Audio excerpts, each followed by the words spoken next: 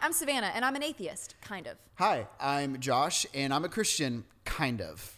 I study American Christianity, specifically American Christianity's influence on American culture. And I have a personal relationship with Jesus Christ. So therefore, I bring a lot.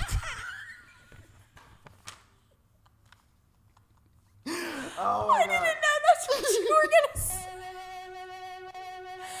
say. Jesus Christ. Okay.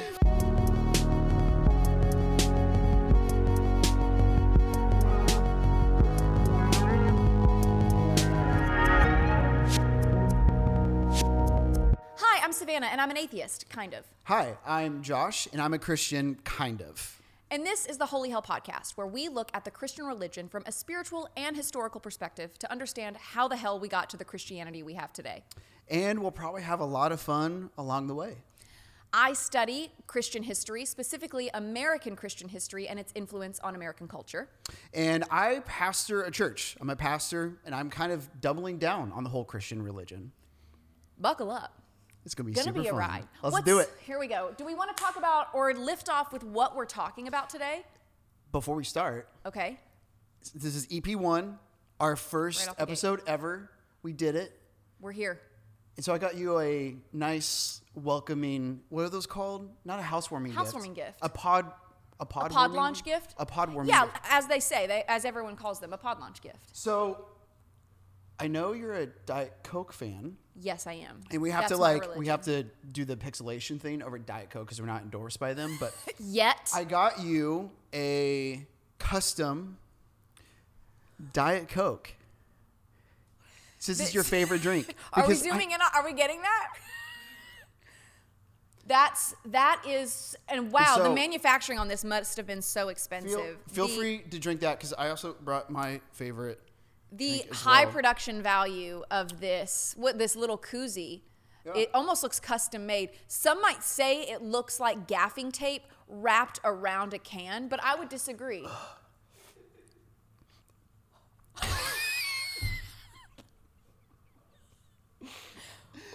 Was that just sitting there? I literally just chugged this thing as you're doing your whole little riff on. Well, now I got to crack mine open. Oh, where did that come from? I honestly, it was in my house for like the last 2 years. So the production company, that's interesting. So the product company that made my unique koozie said, why don't we also do handles of whiskey as well? Honestly, I can't even follow what you're saying right now. I don't even drink. And I just Until did now. like 2 shots of whiskey. Cheers. Holy hell. Look at that. I can't do it. I can't even do another shot right now. Oh, God. It tastes better knowing that Anyway, it has a subscribe to custom Holy wrap. Hell. If you're our our 100th follow. If you're our 100th follow, like let me know because you know that. You're going to And send that to them? Send this to them in the mail. Is that legal? Can you do that? I don't think so. And also shipping that would be $60. It's worth it for our fans. All right. I'm just wondering, what do we think it costs to ship that? And also, can you ship something that big that's liquid? Open alcohol. I don't know if you can ship. We'll find out. This is Holy Also, Hell if it's a minor, like I really With don't God, want all to things go are to possible. prison either. So Should we go off with our topic today? What we're talking do it. about? Yes, but also tell them why we started with our topic today. Do you remember why? I don't. I honestly, if I'm being real with you, I did it because it was just in my head, and I was like, this would be a great topic to discuss. Was there an origin story? Yes. You're kidding me. Was it because everyone was damning me to hell? No, I mean, same. But yeah. Spoiler. No. Remember the first time we ever went and got dinner? I literally sat down at that restaurant. Yes. And you look at me. I wasn't even in the chair. First time we had met. You didn't even know my last name yet. Yeah. And you look at me and you go, so what do you believe about hell? That's right. I'm And great like at parties. 3 hours later. That's so. You're exactly right. That is exact. I totally forgot. It was at that taco place. Sure, I don't remember. Yeah. And I said, what are your thoughts on hell? So our topic today is hell. Ayo. Broad. 10,000 foot view. Just hell. a nice light topic to start this off. So, this is our first episode. The flow of this goes, I love research. I like to look at the history of things. I study it for a living. So how this flow will go is I will bring some research that I have found or I know, and I'll present it. and you're going to kind of bring the spiritual aspect, the good people perspective. Yeah. From a spiritual perspective, and we'll talk about it. And I think one of the first things that I wanted to kind of bring up was, what are your thoughts around hell, and how have they changed throughout your life, if they have? Oh, man. So I grew up in a very conservative Christian culture, right? And what you are handed in a very conservative Christian culture is this concept of the hero and the villain, right? The black and the white. Yeah. There's a heaven, there's a hell. And you do this whole salvation prayer, this whole salvation thing. And a lot of people will say it's so you can go to heaven when you die. But really the thing behind it all is so you don't go to hell. Right. So the whole idea of believing in a deity, believing in a God, was based around the idea that you don't want to burn in a lake of fire. More emphasis on fear. Exactly. Okay. A lot of fear. Very, Now, very fear driven. How do you view hell now? Has that changed at all? Yeah. I don't really believe in it. Mainly because it doesn't exist. Plot twist. End of podcast. Yes. I'm with you. Which is kind of interesting because I think a lot of the conversations we have on this podcast, I think theologically we are linear, but what's really interesting about our Christian history, how I was brought up, how you were brought up, is that you expanded your horizon on Christian understanding and you left it. Yeah. And I did as well. And I doubled down on, I would argue, the origin, the roots of it. But I think when it comes to Western evangelical theology, I think you and I would probably be pretty linear. And I have a feeling we're probably pretty linear on this subject as well. I think so, because I also don't believe in hell. I mean, I say atheist kind of, meaning I am somewhat open to the idea of there possibly being a God. But if, gun to my head, they said, is there one? I'd probably say no. And that doesn't scare me. That's not something that I don't find comfort in there being a God, but would be open to the idea. And so that's why I always say atheist kind of, with like a drop of being agnostic. But I think hell, what is so fascinating to me is that hell is never mentioned in the Old Testament, ever, not once. But it's mentioned a hell of a lot of times in the New Testament. And I always find that really fascinating, is that in the Old Testament, we get that word Sheol. You've spoken a lot, you held pastoral capacity roles before. I'm sure you've heard that word, that idea, Sheol. It's this Hebrew word, and we've translated it as the grave. I think I wrote down a couple of stats here. Yeah, in the Old Testament, the word Sheol in the Old Testament is translated as the grave 15 times, the pit 5 times, and hell 15 times. And then it's translated as Sheol 29 times. So it's this singular word, and then in English, we've translated it to mean different things depending on how we think it should be. And we've translated hell retroactively into books where hell did not exist as a word or a concept. Mm-hmm. What do you think about that as someone who used to believe in it or has left, but you said you're going back to the origin in the beginning? What does that mean for you? Yeah, absolutely. Yeah, I think a few things. I think the first thing that comes to my mind is I think I would believe in a literal hell, but I don't believe in the hell that we have been handed, the hell that we have been given. Because there are times where, like, Jesus in the New Testament talks about a hell. When I think of hell, I've seen people walk through what I think Jesus would argue is hell on earth. Yeah. We've seen genocide. We've seen millions die in a pandemic. We have seen economic destruction. Yes. Natural disasters. I would argue that is literally people walking through hell. I think there's particularly a couple times in Matthew where Jesus is talking about hell. That is directly what he is talking about. But if you want to build an institution that gets people through the doors and gets them to sign the check, to check off the membership box, this podcast is going to get us in so much trouble. I already know where you're going with this, and I love it. The most generic and bland and easiest thing you can do is tell people you need this, and if you don't have this, this is where you're going. Yeah. And that's a really bad place. So is it a yes or no? Yeah. There's no curiosity in that. There's no on wonder. There's no joy. I would even argue that theology is built out of cynicism, even to begin with. And so if you want people to be part of something, fear is the easiest way to get them into a particular religious system, which is why I think it's so predominant in Western American European theology. It's a very easy way to get people through the doors and to stay there. Yeah, because I think it always goes into often the topic of the prosperity gospel, and sometimes I think nowadays we see a lot of evangelical Christians saying, oh, it's not the prosperity gospel, but it is. It's just revised. It's a new COVID variation of the prosperity gospel. And it's this idea of, if you do this, you will avoid this bad place. And it really is this dualistic, not to sound super nerdy, but like this dualistic cosmology of like... You literally said, not to sound nerdy, and you pushed up your... Not to sound nerdy or anything, but it's this dualistic dichotomy between heaven and hell. This idea, okay, because I know a lot of you watching probably have, I'm just assuming all 12 of you that are tuning in, have a heart for either understanding the history of Christianity or have a heart for being a participant in the Christian community. You're probably in one of those categories or parallel to one of those communities. And the idea that hell is this bad place and heaven is this good place, and there's this dualistic cosmology, a bad place and a good place, is actually very, very new.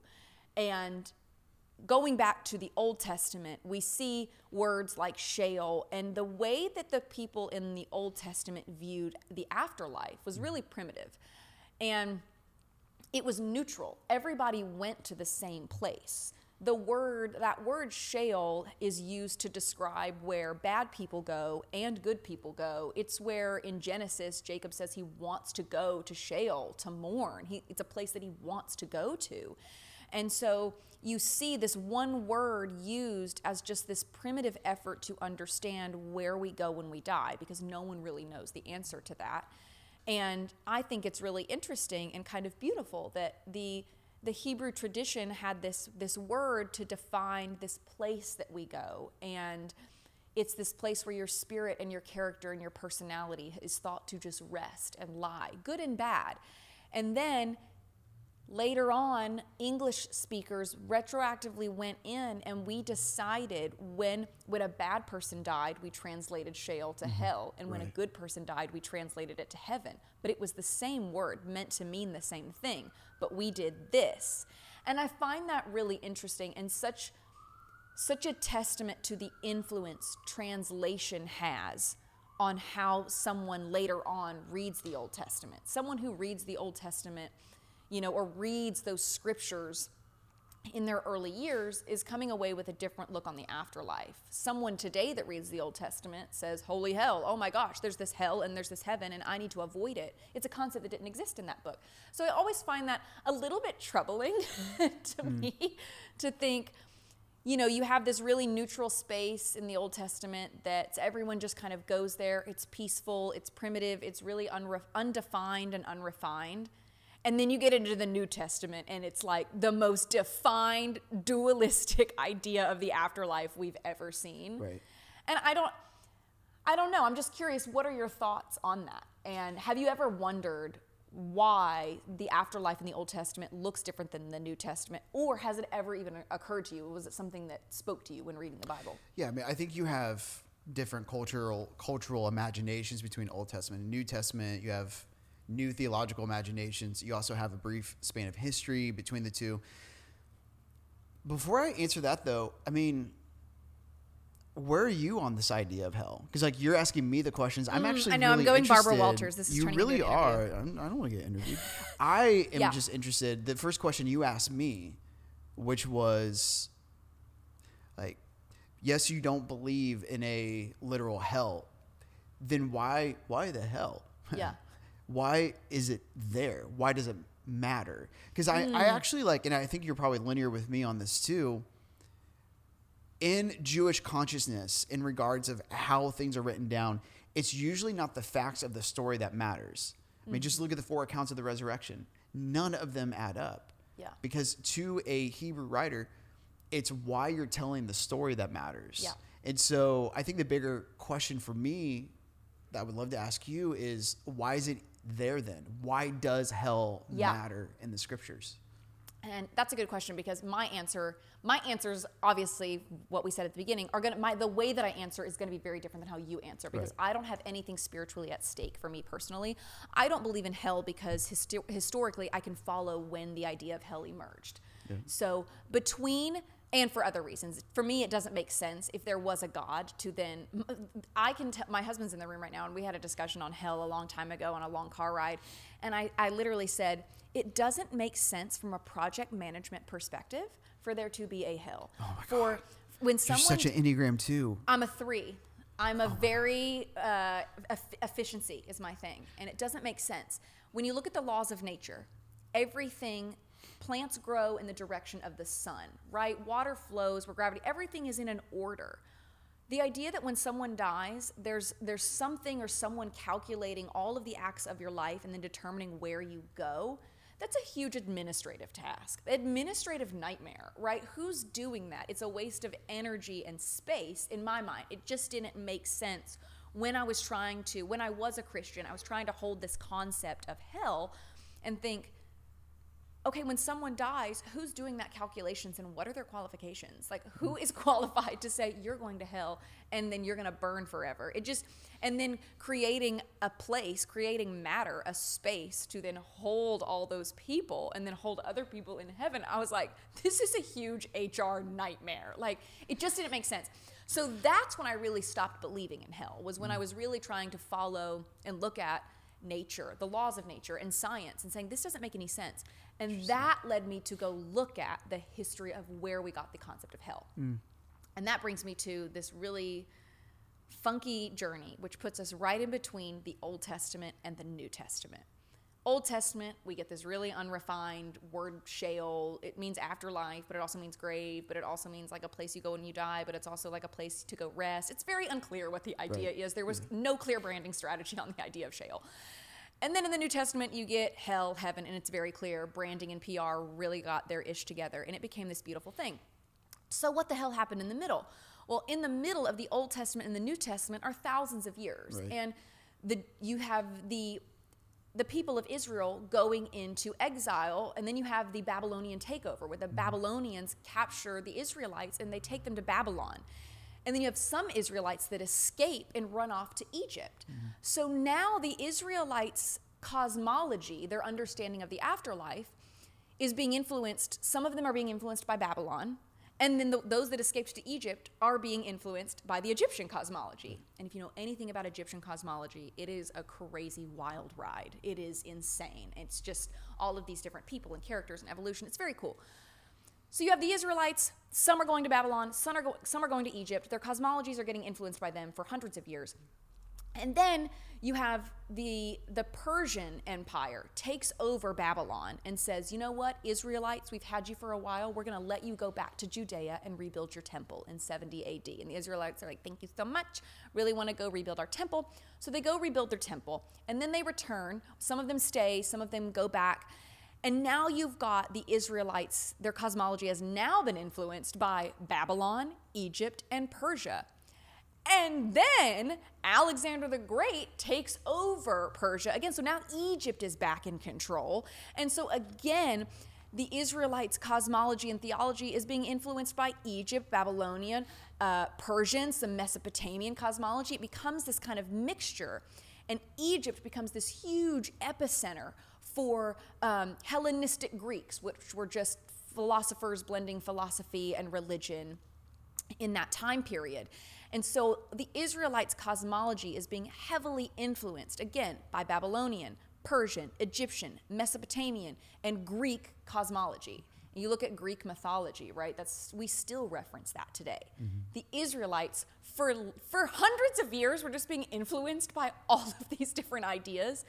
And then we get the New Testament. After that's going on for hundreds of years of all of these other influences, then we get pen to paper for the New Testament. And we see the influence of this new idea of hell, Hades, the afterlife, we start to see that emerge. Jesus even says it in Matthew. He says the gates of Hades, not the gates of hell. He says the gates of Hades. In the original language, it says Hadu, which is Greek for Hades, but we translated it as hell. So we were like, we got a better idea, and we translated it as hell. So once I had that car ride, I was really talking it out, saying this doesn't make sense, this is an HR nightmare, then it led me to go back and do all this research and say, what happened between Old Testament and New Testament? And the concept of hell in the New Testament is copying Egyptian, Babylonian, Persian, and Mesopotamian theology or cosmology. It's just copying it. It's their iteration and their version of it. What do you think of that? Yeah, I mean... Is that offensive to you? No, a couple things. Also, first off, you just nerded out so hard. I did. I know. I feel like you're going to do like a Zoom, and I'm going to be like, but I feel like a lot of listeners like that. That's Absolutely. I just want to recognize you're such a nerd. I'm such a nerd. I am. And it fascinates me greatly. But I always think of it as, for me, I like the history, and I like to understand, okay, but how did we get that word in there? Absolutely. But some people hear that, and they think, no, hell is an idea that is unique to the Christian community, and it's not. It's a complete replica and imitation of several different communities, cultures, countries, and empires over centuries, if not thousands of years. Yeah. Does that for you feel offensive or scary or confused? Like, how does that sit with you and your current understanding of and where you sit with your faith? So I think a few things with that is I embrace what I call spiritual ambiguity, right? And we've talked about this, where you could hand me something. You could tell me today Jesus actually did not come back from the dead. And I don't think that would rock my particular theological viewpoint on something. Okay, that's interesting. Because I don't look at the Christian message or the message of Jesus as something that's going to give me life or breath after I'm dead. I see it leaving me breathless today. It does something inside of me. Yeah, it does something inside of me today that actually wants me to do good. And it wants me to be good, which then brings me to a much bigger point, which is if your faith, like if something as simple as creation not actually happening in 7 days, if that rocks your faith, we've got to talk about why you believe what you believe, what right? What stake are you putting in that? Yeah. And so, so to your point, like, yes, I mean, the creation poem, heavily copy and pasted from the Epic of Gilgamesh. There's like recorded 12 different pharaohs that resurrected from the dead. Right. And then you have Jesus' resurrection. But the cultural difference for me is why those stories were being told and also how some of them were changed. Okay. You have Tiamat and you have Marduk in the Babylonian creation story. And the whole idea is two gods that create chaos and disruption between one another. One kills the other. Out of one side of the carcass is the heavens and the earth. The other one is humans. And so the Babylonian creation story is all about chaos and disruption. It's all about you exist to make more babble, right? More noise, more chaos and disruption in this world. What the Hebrew storytellers of the creation story did, though, was show you that creation is born out of love and joy, belonging, equity, inclusion. So it wasn't them saying to exist is to cause more problems. To exist is to take over other lands and give them indoctrinate them into your belief system. It was the very first thing about life is that it is beautiful and it is good. And we are here to make more things that are beautiful and good. That brings me to the idea of Jesus and his resurrection being heavily influenced by Egyptian culture and the Egyptian resurrection. The big thing that stands out to me, though, is you have different pharaohs, different Egyptian kings and queens that are being resurrected throughout Egyptian culture. But you see the reasons why they were resurrected: to become a king, to continue to be a king, to take over other land, not to spread love or peace or justice or equity. So is your view of Christianity, you view the purpose of it is to aid you in living a more loving and joyful life here on earth. Is what I'm hearing, and it's very beautiful. Is, tell me if I'm wrong, but it sounds like your view. You say, I am a Christian, recognizing that not in the normal or maybe in any sort of assumptive way, presumptuous way. You identify as a Christian because the Christian text, the Bible, the messages of it, provide you with tools and guides to live a more loving, functional, joyful, purposeful life on earth, not because it gets you into heaven. Yes. Yes, with some asterisks. I think, well, first off, I think Jesus would be mortified that we made a religion out of what he said.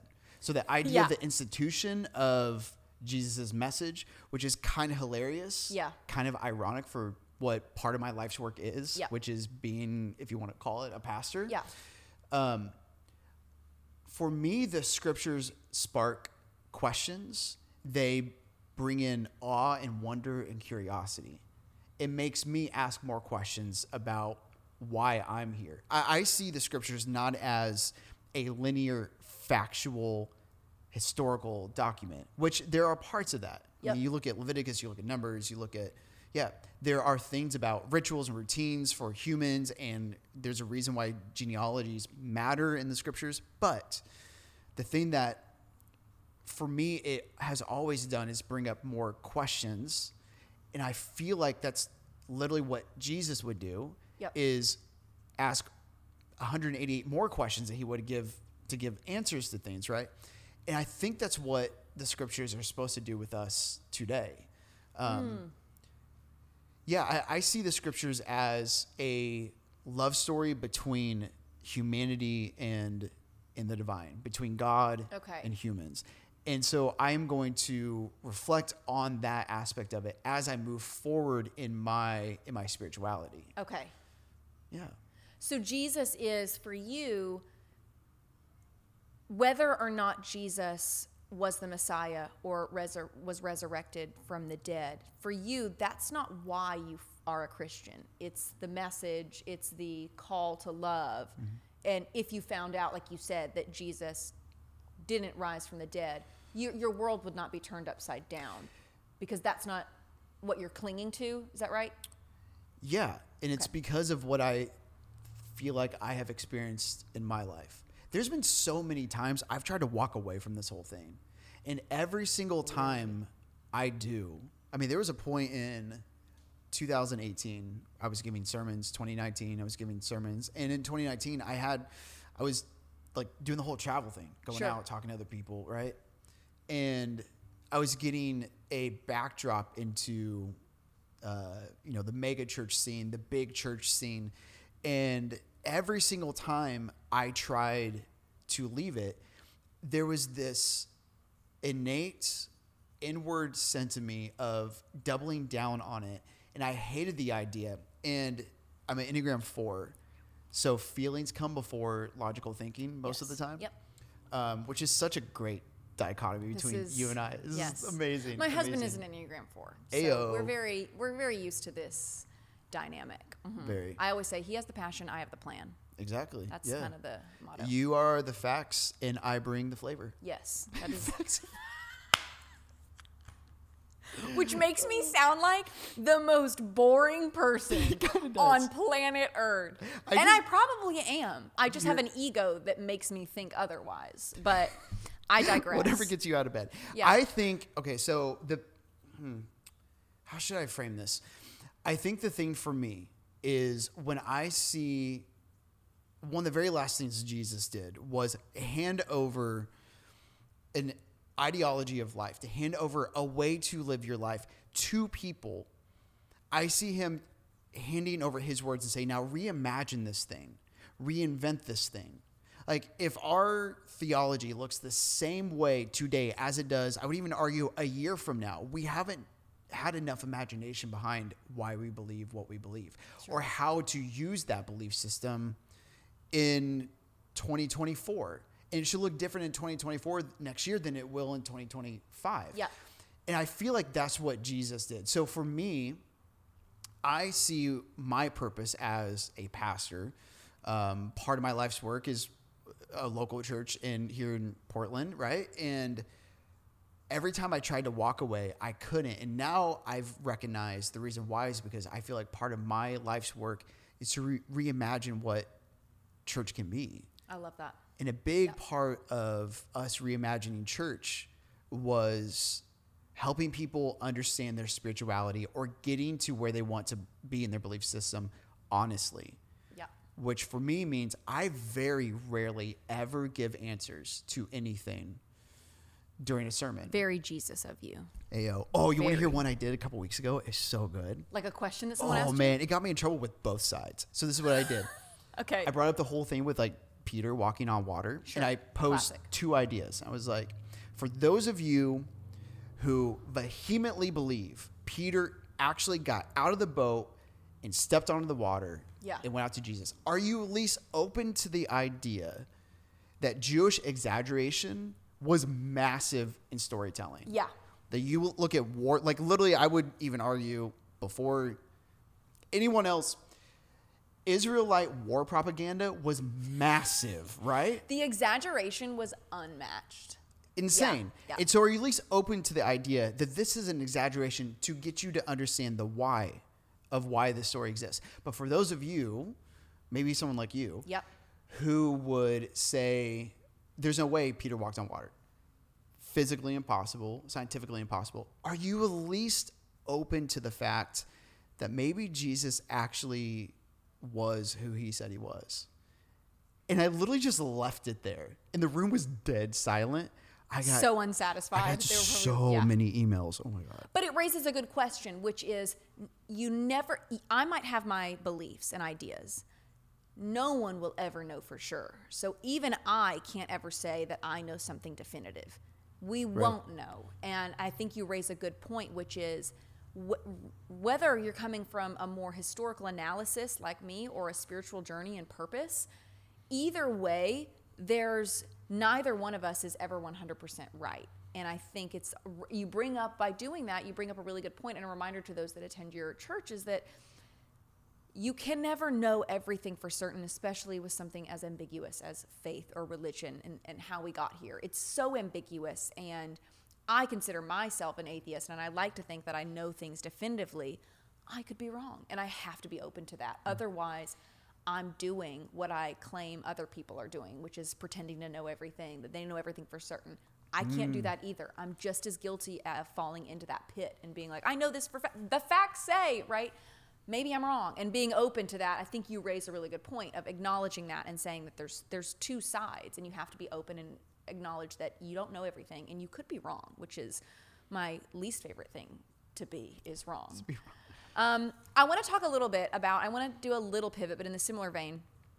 We have a lot of imagery in pop culture and how we talk about hell. When we talk about the layers of hell, or those that drank a lot will now suffer in hell by having to drink, right? We have to suffer in the form of our sin in like hell, and we have the ideas of fire and brimstone. And I want to talk a little bit about how we got those ideas, because those are not in the Bible. Let me get this straight. We're going to talk about where the pointy horn. Yeah. Is that what the horn? Yes. Oh my God. That gets me on another rabbit hole, which we won't get into today, which hell, that's the topic today. The devil, oh, that's a whole other can of worms.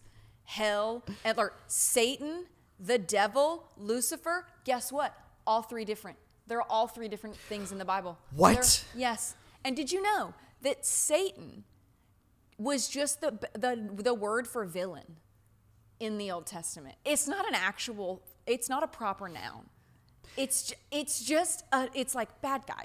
And we then are like, that's the devil. I'm like, no, it's not. It's literally not. But I digress, and I'm not upset about it. No. This is huge for us, though, because I think this would be massive for those of our people who are listening or watching this on YouTube that believe in a linear theology that says there's a hero, there's a villain, there's a yes and a no, a black and white, a heaven and hell, it doesn't right? exist. Yeah. Because, again, when you think of, I would argue maybe 90 to 99% of people in America, when you say, what does the devil look like? We immediately go to the idea. Horns. Yep. Right? And then you have some massive Christian celebrities, whatever. When Sam Smith does a performance at the Grammys? I don't know what it was. Was it the Oscars? Yeah, I think it was the Grammys. MTV Awards. Yeah. Or maybe you're and right. he does this, whatever you want to call it, hell devil inspired performance. Yeah. And then you have all of these other pastors calling that demonic because it resembles a pop cultural definition of a devil. Lil Nas, his video, not in the Bible. So it can't be heretical, it can't be blasphemous because it's literally not in the Bible. Honestly, creativity. We love to see it. So okay, I want to talk about that for a second because this is a question that I get a lot with people is they use this fire and brimstone imagery as a fear tactic to people that are not Christian. And what they're actually doing is using very recent pop culture and modern ideas of hell and proclaiming it as biblical, and it's not. And I want to explain this as clearly as possible because whether you're a Christian or not, it's important. And the whole point of this podcast is to understand how Christianity has influenced and changed into what it is today. So let's take it back to like the mid 3rd century BC. So we're like 300 years away from Jesus even being born. And you've got this homeboy, Aristotle, and he's a philosopher, and he's like the goat of philosophy, and he stays the goat for like 1,000 years.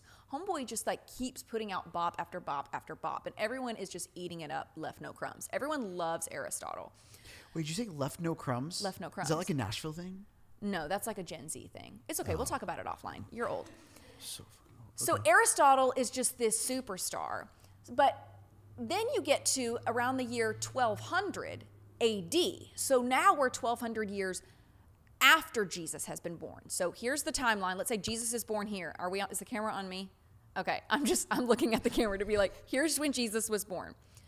300 years back in history, BC, you get Aristotle, and he's rocking and rolling, boom.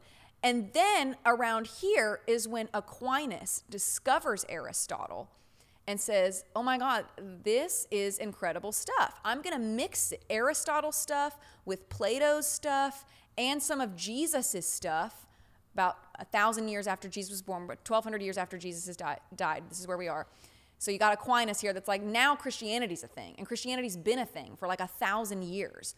Aquinas says, love it. I'm going to mix Aristotle stuff. I'm going to mix it with Plato and Christianity. And I'm going to create this great idea of cosmology. And Aquinas whips up this idea of the afterlife and cosmology, and it looks like a center with rings and all these different layers of divine intervention, divine connection. So 300 BC, you have Aristotle, he's rocking and rolling. 300 years later, Jesus is alive and then dies and resurrected, depending on what you believe, and that's around year 0. And then 1,200 years after that, you've got Aquinas who says, hey, that guy Aristotle was incredible. Let's mix him with Plato and let's mix him with Christianity. And boom, we've got this incredible idea of the afterlife. And it's these rings. Now, what does that sound like? When I say layers, what does that make you think of? Of anything in particular? Bean dip and, heaven and hell. But more specifically, the reason that you say that it reminds you of heaven and hell is because these layers that Aquinas created of like the center and then these layers, Dante then sees that and is like, that's incredible cosmology. I'm writing a sci-fi fantasy. And that's where we get Dante's Inferno. Exactly. So Dante's Inferno was this huge New York Times bestseller book because Dante said, that slaps. Aquinas, this is your best work yet. I love it. He says, love this idea of layers. So Dante looks at it and says, that's incredible. Now I'm going to write this sci-fi Christian fantasy about layers of hell and suffering. And everybody loves it. I mean, everyone just loses their minds over Dante's Inferno. And suddenly, Christianity picks up on it and uses it to influence their idea of hell. And Christian communities and religious leaders at the time start like describing hell as these layers, not because it's in the Bible, but because Dante's New York Times bestseller told them. And it became this huge thing. And then later on in like 1660-something, I think 1667, we get John Milton's Paradise Lost, which is where we get the idea of Revelation and all of that idea, and Paradise Lost really riffed off the idea of Revelation, except John Milton looks at the book of Revelation as historical events instead of future events. So he's a little bit incorrect there intentionally. But that book also influenced our idea of hell and the afterlife and how we interpret the book of Revelation because of a book written in 1667. And so I made a list here. Wait. What? Sorry. Okay, so a couple of things. Number one, back to your Gen Z reference. Yes. Ate no crumb. Left no crumbs. I'm 34. I was born. Is the camera on me right now? I was born in 1988, and I am still relevant. I'm only 34, Sure. which I've been thinking about getting a nose ring. Just give me a yes or no. I'm going to say no because I like to be the center of attention, and if I have a nose ring, you can't. Well, then just grow a beard, and we can be the same. We're already 20. We're already 20 with the shoes. I come back and I have a beard. You're like, one, how? Two, we're good on the nose ring now? Like, or we just don't address it. Okay. Also, you didn't hear my bean dip joke. I did. Oh. Oh, I heard it. But yes, also, yes. But yes. Was that the end of your thoughts? Okay. No, it wasn't. I just feel so old. It's shocking, right? The Dante's Inferno thing. Was that what you were going back to? But it's in... What's so interesting is how easy, when something becomes famous, Yes. we indoctrinate it as truth. into our belief systems. Yes. Yeah, that was really it. I wanted to just clear the air with... You wanted to make sure that I heard the bean dip joke. Mainly, I just wanted people to know I wasn't really old. Just so we're clear, you are old. I am a young 29. I'm in my 20s. You're a young for 29. another 60 days. So, we'll leave it at that. And I'll be sure. I feel like I have like the Instagram to TikTok pipeline is so strong, and like that's where I get a lot of my Gen Z lingo is TikTok. And so and then also my sister is Gen Z. I'm on TikTok now. It's just an IV drip. Nice. I've got the TikTok. I've got the sister just feeding me. Do what you want. So hang out on TikTok. I am now. That's where you'll learn the lingo. I literally have a fan. You have one follower? No. Oh. I have lots of followers. I have like 12. But I have one guy that's like, you should have millions of likes. Because I do the reels like I do in the studio. Oh, right. And yeah, sorry, I'm just really trying to validate my age right now. Yeah, I'm everyone follow Josh on TikTok because I think that's what he's subconsciously trying to say. I literally don't even have notifications turned on, but okay. He wants you to follow him. And then maybe like drop like your favorite Gen Z lingo in his TikTok with no context and just not explain it. Feels kind of sus. Okay, I have a list really quickly. This is very short. They're just 4 or 5 different things. Both Dante and John Milton, so Dante's Inferno and Milton's Paradise Lost, based on the 12th century, they gave us the imagery of souls being tortured, fire imagery, demons, the idea that heaven or that hell is ruled by the devil, eternity, and that it lasts forever.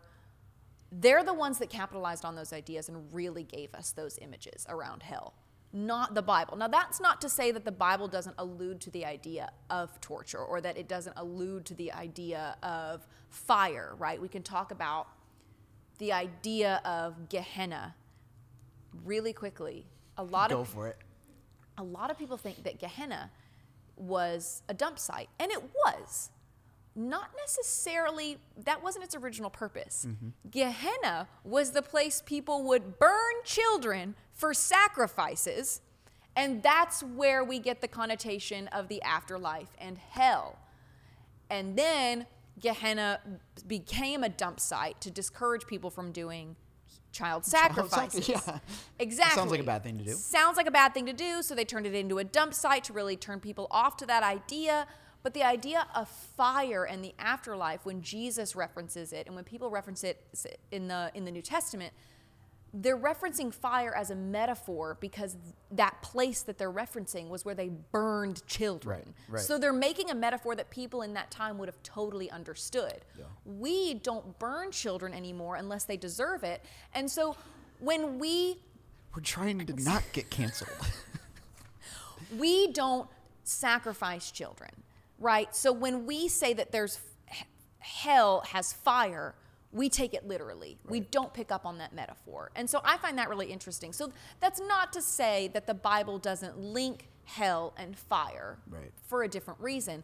But Dante and Milton really gave us that strong, fiery image, the idea that there is an evil entity ruling that space with like a pitchfork thing or whatever this thing is, right? That idea, the red, the fire, the heat, all of that is really emphasized in Inferno and Paradise Lost. And then we took it and ran with it. And now we see it like, I think even The Simpsons has an episode where like Bart is like tortured in hell by having like being force fed a bunch of stuff because he was overeating. I'm a Christian. I don't watch The Simpsons. I'm sorry. I'm so sorry. But there's this episode in The Simpsons, I think it's The Simpsons, or Bert, is that his name? He like Bert. It's Bart. Yeah. My husband's like, it's Bart. I actually don't watch The Simpsons, but I I know don't who either. Bart I know it's a reference because I've seen it before, but Bart is tortured in the afterlife by being force-fed food because his sin on earth was gluttony. That's Dante's Inferno. Yeah, absolutely. It's not the Bible. And so we see it all the time. And anyways, I just find that interesting. And to me, if I was a Christian and I heard me saying these things, I honestly would have a bit of a panic attack as a Christian if I'm really thinking that hell is a place and time that is fire and torture, and now I'm being told that it's a fairly new idea, it's really pop culture. That's what I would feel if I was a Christian. Now, luckily, I don't believe in hell, so it doesn't really matter. But people listening do, and they really convicted that there is a place in hell, and I want to honor that. Yeah. But you, as someone who identifies as a Christian, how are you holding all of this? Yeah, no, that's huge. I would fall in the same category as you, but for the last 20 years of my life's work predominantly has been working with those people who sit in that particular bucket of there's a heaven and there's a hell. Beautiful, important, needed. Let's define what that actually is. Yeah. And this goes to a much bigger conversation, which I'm sure we'll get into down the road, which is the literalness of the scriptures, right? Like we should be reading it literally, not literally. Don't get me started. Okay. Yeah, because, Jonah actually happened. It's a whole thing. It's a whole thing. Anyways. But I think there needs to be, and this is where, I'm going to get us canceled. This is where I think there needs to be a lack of fundamentalism. Did I say it right? Yeah, fundamentalism. Fundamentalism on both sides. Yeah. Right? You have conservative fundamentalists, right? Evangelical fundamentalists. Yeah. And then there's those that leave the faith. And their life's work is built around making sure that everyone knows that if you believe this particular viewpoint, you are wrong and you are damning people to hell. And I understand that work, and I think that work's good, important, and needed. But empathy and grace with people's history and what they have been handed, particularly if they have built their entire human experience off of a belief system, to rip that out of them with one fell swoop, right? Yeah. Is that the right saying? Fell swoop? We're going to probably make merch out of this. I get all of my sayings wrong all What's the time. The one that I say? We were talking about with our friends the other day. I say fly by the seam of your pants, not seat of your pants, which makes no sense. Couldn't tell you. I said the other day, as a cry flows. Instead of as the crow flies? Yeah. As a cry flows. Well, I've got some good ones. I've got some that I've actually taken. Kind of hits. That became rated R sayings that weren't even supposed to. I literally said the other day, if we decide to take it out, this will be for our Patreon subscribers only. It's just this one. I literally meant to say all out, let's go all out. I said, let's go balls out. Balls. Instead of balls to the walls or all out. That's what it was. You mixed it. Balls to the wall. And I put it with all out. We're going balls out, everyone. That's not as bad as I thought it was going to be. That's pretty funny. And as soon as you said it, I was like, oh, balls to the walls and all out. That's where your brain just mixed the two. Yeah, okay. That's funny. So anyways, empathy with people. Yeah. So I think that's massive, is something you just said. Honoring where people are starting their theological experience, right? I think the beautiful part in that work, though, is when you get the opportunity to see people realize that the thing that they were handed was so small and the world is so much more big, way bigger than that little box. Yeah. When you talk about people who go through a deconstruction journey, I think the beautiful thing that I realized was, like, I don't think I was ever really in the whole conservative viewpoint. Even as a kid, I was like, this doesn't make any sense. Like, I don't, especially in the idea of God sending millions of people to hell. As a kid, which I understand what the child's thinking is a little bit less than an adult imagination, but in my head, I couldn't correspond what I saw as grace and love of the message of Jesus to then that same version of that deity sending all these people to hell. Like, there's already a contradiction here. Yep. And so when I realized that my particular theology, like, as I started to dismantle that, I actually found, like, beauty and comfort to know my God actually isn't this small. And so I feel like if we were, as people who work with people, to bring them out of a particular theology, to broaden their theological experience, to broaden their spirituality, if you first start with the aspect of, like, what if you were handed a very small framework of what Jesus is, or what spirituality is, and begin to open that up, I promise you, you're not going to burn in hell tomorrow. Let's go on that journey first and foremost, right? First, sign this waiver in case we're wrong. Right. Make sure to tithe. Also, tithe just in case. No, I think that's a beautiful way to put it. And especially if I did not grow up in the church, and I think my belief system would be different if I had. I didn't grow up in the church. My family went every now and then for, I call it CEOs, Christmas and Easter only, right? Like, we would go, and every now and then we'd go in between. I've never heard that before. CEOs? Yeah, CEOs, Christmas and Easter only. I mean, that's and we probably went 5-6 times a year to our little Methodist church down the road. It was sweet as can be, and it really was a wholesome experience. But it wasn't like we weren't a family that continually, like, when I was going through something, it wasn't pray about it, Jesus, have a relationship with Jesus. It was, not a Christian household in that sense. I grew up in the South, so anything I got that was Christian was by proxy, just by hearing it from teachers or friends, etc. But we didn't really grow up in that space.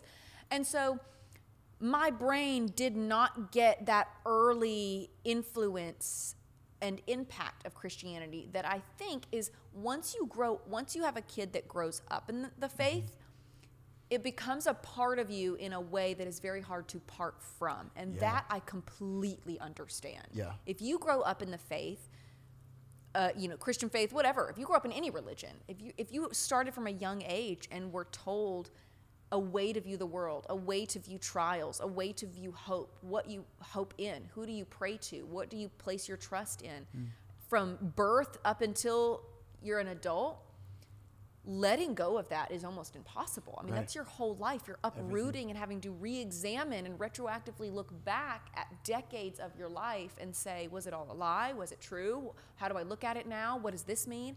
I get it. To me, I always want to remember that I did not grow up in the church. So walking away from it for me was stepping out of a very shallow pool. Someone who's swimming in the deep end, it's a lot harder to get out. And not that it's something to get out of. For some people, faith and their faith in their God is what gets them through really hard times. I mean, who's to say when you look at parents that lose, parents that have lost their children, and people that lose loved ones to cancer, or that Olympic gymnasts that lose their legs in a car accident, right? Relying on your faith in your God to get you through that, and that knowing that there is an afterlife where you'll get to see your babies or you'll get to see your loved ones. I mean, that's what's getting those people through every day, and there's a beauty in that and a beauty in humanity that we can overcome the hardest things in life if we have hope in something beyond this life. And I think that's incredibly beautiful about the human race, is that no other species is going out and questioning the afterlife like humanity is. And when you're going through something so gut-wrenching and painful, to have faith in a God or an afterlife or a belief system that says it gets better after this, there's hope after this, and that's what keeps you going, to me, that's what makes religion worth it and beautiful, and is such a testament to humanity's relationship with whatever is after this, you know?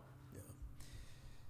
Yes. And what's interesting, I think, with your particular experience with that is, I would argue the idea of looking at the message of Jesus as somewhere you go when you die is a very generic and bland way of looking at his message. Yes. Abraham Joshua Heschel, this theologian, he says that the whole message of Jesus is not about evacuation, it's about participation. Oh, I really like that. It has to do with life before death, living your actual life, which means your full identity, every single part of you, even the parts that maybe some particular spiritual circles have told you that part of your identity shouldn't belong, whether it's your sexual identity or, I mean, we go down the list, right? And I think if you see it, I think I said something earlier about it of like, if I were to live in the way of Jesus as something that gives me life, I think I'm missing exactly the reason why Jesus said most of what he said, which was how to be here on earth now and what it means to be fully human, which means doing good and making good things in the world. Yeah. Which is why, like, I have it's almost like when you get in those debates with people or conversations where they're like, well, if there's no heaven or hell, then why should I believe in this thing? That tells me you're missing the core reason of why the major point. Christianity exists, for you to do good in this world. Yeah. And so if you're using that just to get out of hell for free card, you're missing the entire point. There is no faith in that. Faith is walking through life without knowing what the next step is going to look like, right? Yes. And when you do good in the world, you come across a lot of bad in the world. That means going into the wilderness, to go into the unknown, to do those good things. Yeah. That for me, that is faith. For me, faith is not give me this very linear, somewhat surface level generic theology to let me know I'm going to be okay. Like, that is a very selfish theology. And if the life of Jesus shows us anything, it's a lack of being selfish. Yeah, which totally aligns with what you were saying earlier in the podcast, is that for you, your faith isn't just about getting to the good place. For you, it is, you believe in Christianity and you participate in it because you view the Bible as a call to action for now, to change your life and others' lives here and now, to participate in the environment.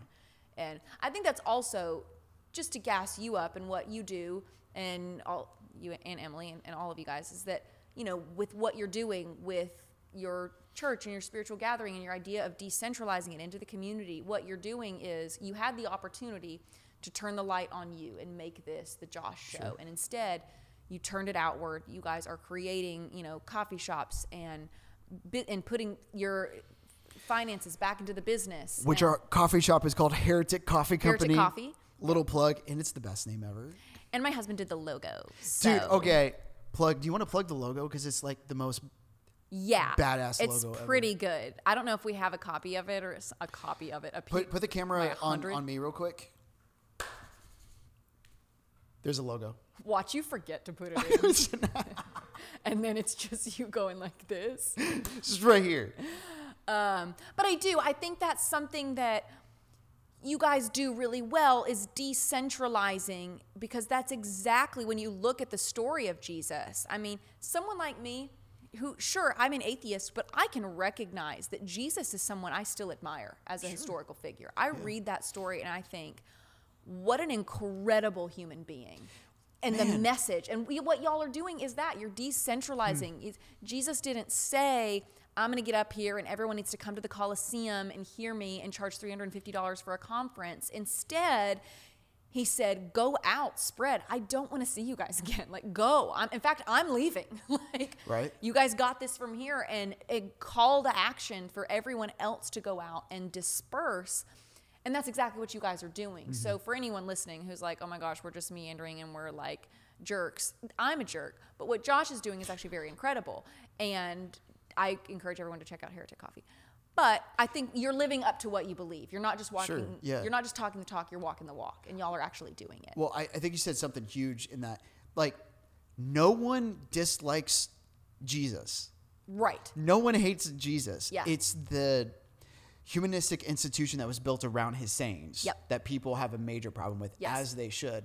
But going back to, like, I see words, for me, words are huge. And so words like true, good, beautiful, those are some of the first words spoken about humanity and the world. And so how you were saying of, like, going somewhere when you die, and that's the good place. The first thing that came to my mind was, like, I think the biggest theological shift that I saw, which I would argue, I'm terrible. I didn't watch cartoons growing up, so I forget cartoons. But, like, what's the Christmas cartoon where, like, the heart got The Grinch? 9 times bigger, whatever? Sorry, listen. Are you well? I watched Mortal Kombat when I was like 6. You didn't watch The Grinch? If you'd like to fax me, press the star key. Yeah. Anyways. I can't cancel that again. An award. You never mentioned. All of our merch are going to come from our rabbit trails about. And the child mentioned a check. Oh my God. I'm done. I swear. Anyways, go off with your point. You didn't watch The Grinch, but heart grew 10 times. Yeah. So when you're talking about going to the good place, right? Yeah. The thing that switched for me the most in my theology was that going somewhere when I die, that's not the good place. Here and now, this world, you, the people I get to do life with, the coffee I get to drink, skin, like real skin, sex, surfing, good food, walks throughout Portland. That's it. Good. That is all of it. And that is good and beautiful and true, right? Not a place to escape from. I see what you're saying. Yeah. And the biggest thing that happened was, the heart grew 9 times bigger. I began to see everything more, feel it more. Like, I started caring about people. Yeah. And so I think that's when I chose to double down on the idea of being a follower of Jesus. Because for some people, their journey here and their experience here is not good. And and you being able to say, this is a good place, I'm going to make it good for you, for people that need it. Yeah.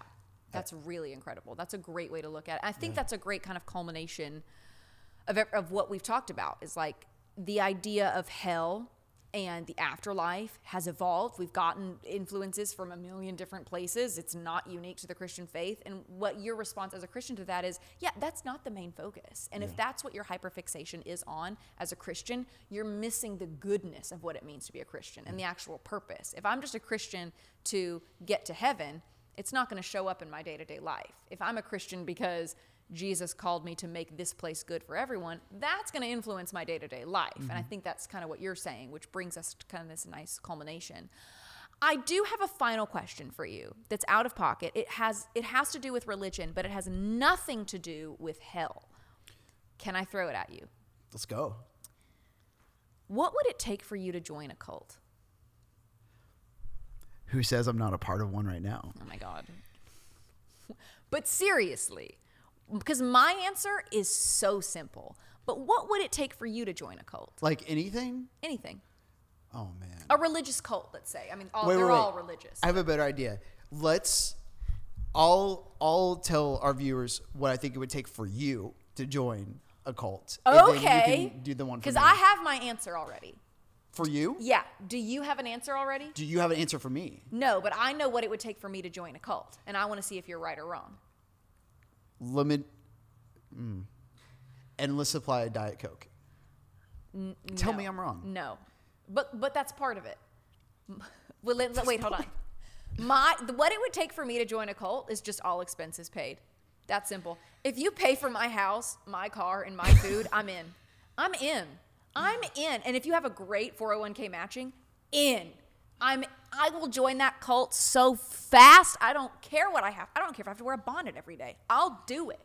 I don't care if... So, capitalism is what you're saying.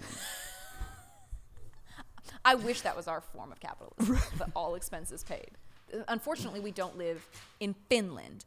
But that's another topic for another day. But that's what it would take for me, is all expenses paid. Whoa. Truly, if they were like, we'll cover your housing cost, your bills, And all you have to pay for is any like my husband's in the back like, yeah, baby, let's go. If it was sign me up. Like, and I could still have my day job, sure. But even if they're like, you know what, quit your job, we'll pay for everything. And if there's something you want, we'll give you some work around the farm, and you can save up and get that top at Zara, no problem.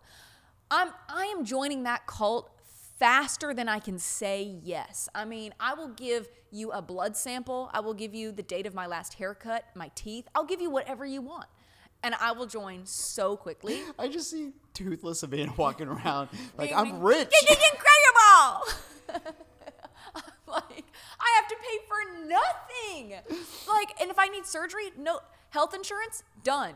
Yeah, 401k matching, done. If they're public and they offer stock options, incredible bonus. But like, I think you just need to move out of the country because that's accessible in a lot of places. What it's sounding like is I just feel like I need to be taken care of, and America's not doing it for me.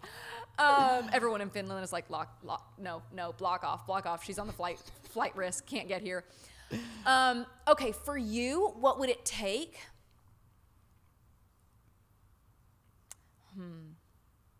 Because I was going to say, no. What would it take for you to join? Like, oh, you get some sense, all creative agency, full creative agency. If they were like, you could, whatever you want to do creatively, we'll provide. Like tech stuff, mic stuff, platform stuff, like we'll provide everything that you need. You can create whatever you want. Would you join then? Okay, well, studio, everything. For our viewers that are watching who probably know a lot about you, maybe not, I'm probably the new face for a lot of people watching. I'm a pastor kind of on the side. That's part of what I do, but I do a lot of art. I do a lot of film, a lot of things like this, right? Yeah. But I kind of have that now in my life. I can kind of do whatever I want, which is great. But what if they offered you a leadership role in the cult? You know, okay, I'll be honest. You got to preach. I've done the whole leader thing my entire life. I'm ready just to be in my studio and just make really good things. And when they're ready, just hand them out the window. Okay, but that's not answering my question, Josh. What would it take for you to join a cult? Give me an answer. John Mayer here instead of you. Okay, honestly, I don't disagree. And in fact, maybe my answer is I will join the cult if I get to be in the room for the podcast where John Mayer replaces me. Either John Mayer, I'll take Matty Healy from the 1975. Yeah. Okay. You didn't know who that was. I only know who Matty Healy is because of Don't say it. No, because of my sister. Okay, I thought you were going to say the TS word. No. Talk about here. TS? The TS word. What's the TS?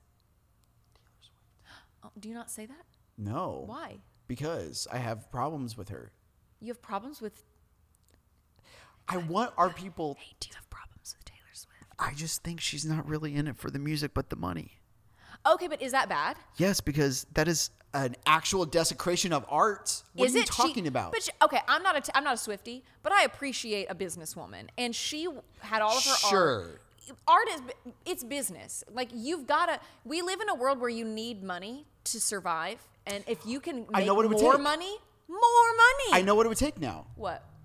For her not to make music ever again and to honor art. We're gonna know that I stand with the Swifties. So no, please don't. If you're a Swiftie and you're like, oh my gosh, this is blasphemous, know that I hear you and I'm with you. So stay for me. Stay in this podcast for me. I love Swifties. I think they are the cutest, most powerful group of people that could honestly change legislation when they rally. So literally, it's a cult. That's what you're saying. Now hang on. If y'all get together and you guys say, hey, we are going to the level of HR required to run hell, let's channel that into organizing the Swifties instead.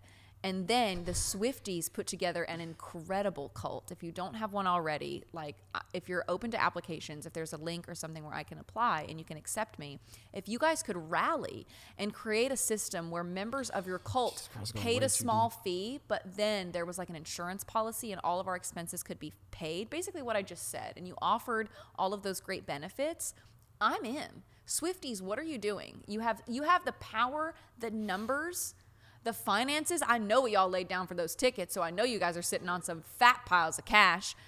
and free time. So let's rally together and maybe make some magic happen. How would that sound? Would you ever join that? Okay, yeah, probably. Yeah, it would sound pretty good. Plus, we would get all the Sick Eras Tour merch. I want that little cardigan. I could name maybe 3 Taylor Swift songs, but I would join a Taylor Swift cult. Name them right now. Okay, so from the 1989 one, you have You Need to Calm Down. Is that it? No. Shake It Off. That's one. Yeah. 15. Teardrops on My Guitar. Nice. I went way back because that's the kind of Swiftie I am. I'm like, y'all remember the one that, are you a Swiftie, Emily? Okay. Post, what is that, like one album? It's been 3. God, she churns out albums like John and Kate. Because she doesn't care about the art. She cares about the business of it. But if they all are a success, but is there something wrong with that, with pursuing the business? I would argue, as a 4 would say, it's an exploitation of the beauty of art. Is it if the art that she churns out that's very successful is still beautiful? I said what I said. Oh my God. But is it though? I will say Folklore and Evergreen, Stardust. What's the other one? I will Folklore and Evermore. They're the same album. Wow, that's creativity at its best. They're right the there. same. They're the same album, and I think she would say that too. I think she should have maybe picked, or we needed to trim the fat on that and just make that one album. But for branding and PR, I see what she was doing. On that note, I think this is our first EP. Done, baby. Done. All that to say, I love Taylor Swift. I'm sure she's great, and she's an avid watcher. So Taylor, if you're watching, like, let's get you in here. Are you going? You're not going to John Mayer, are you? No, dude, I tried to get tickets. We were literally on the FaceTime together. We were on the FaceTime together. And did you get tickets? Yeah. Yeah, because mine kept timing out. You need to go back because they've got some now. Go back and look and see. So here's my thing about John Mayer I'm a big electric guitar guy. So Yes. I want to see the big band. And the next time I see John Mayer, I want to do the front row seat. I will take out a second mortgage because apparently I own a house, but in Portland. And I literally have 3 nonprofits. You could own several houses if you joined a cult. I'm just saying. But anyways, so yeah, because I've seen John Mayer big band style. So I would love to see, because this is just him and his guitar. I think it's just which I'm so excited about. I think it's next weekend. It's the 11th. Yeah. Yikes. You should see if you could get to, they're probably not as expensive anymore. I did hear that the acoustic tour isn't that good. Really? Yeah. Yeah. I don't know. I love acoustic John Mayer, and we're floor seats, so I'm also a concert bougie person. If I'm not on the floor, I'm not going. Yeah. D in the background going. Oh, speaking of big bougie concerts. Yeah. We went and saw the 1975. You love the 1975. That's kind of a new thing for me. You love the 19s. That is all you post about on your stories. It's becoming a 1975 fan account, and I'm wondering if maybe they know and we could maybe get them to that's give you a fine. shout out. Okay, a couple reasons why.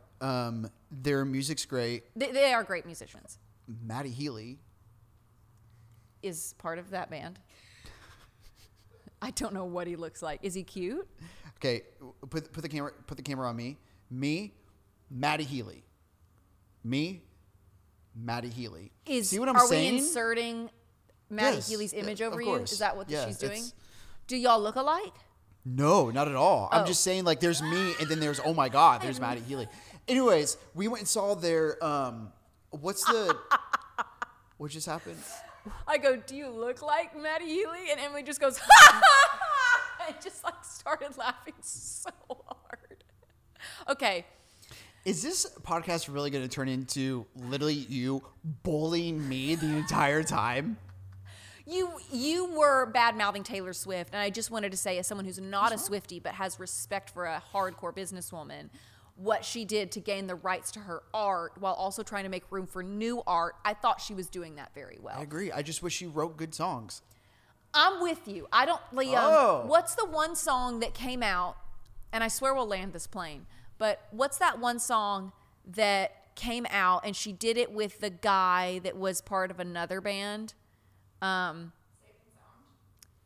That was with the Civil Wars. No, it was like an upbeat. Oh shit, I don't even remember what it was called. She did it with the guy from Panic at the Disco. What? Something like that.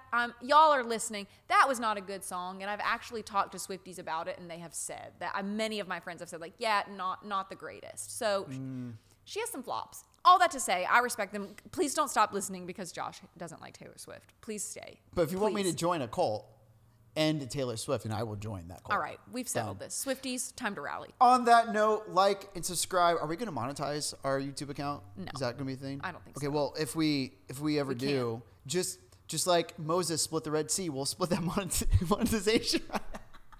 I love that we haven't even finished recording the first episode, and you're like, so when are we splitting the first million, or are we? Duh. Oh, what percentage but do we set aside? I do want to plug what we're going to attempt to do for Christmas, because I'm going to talk about it every single week. Cool. For everyone who is here locally in Portland. Yeah, or nearby. Or nearby, we are hoping for Christmas to do a live Christmas show. Yeah. With Taylor Swift. Or John Mayer. I'll or bend my both, morals. and things could get really Bravo. And they could we could finally hear like Taylor's side of it. Oh my God, we got to land so this fun. plane. This is getting so bad. Okay, anyways, thank you everybody for listening, and I think that's everything that we have to say. Let us know what you want us to hit next. Do we have a topic for the next one? I got Not a few I know we're going to hit, but okay. Let us know. Follow us know in the us comments. on Instagram at Holy Hell Pod. Is that The Holy Hell Pod. The Holy Hell Pod, because Holy Hell Pod was taken. Ayo. Okay, bye everybody. Peace.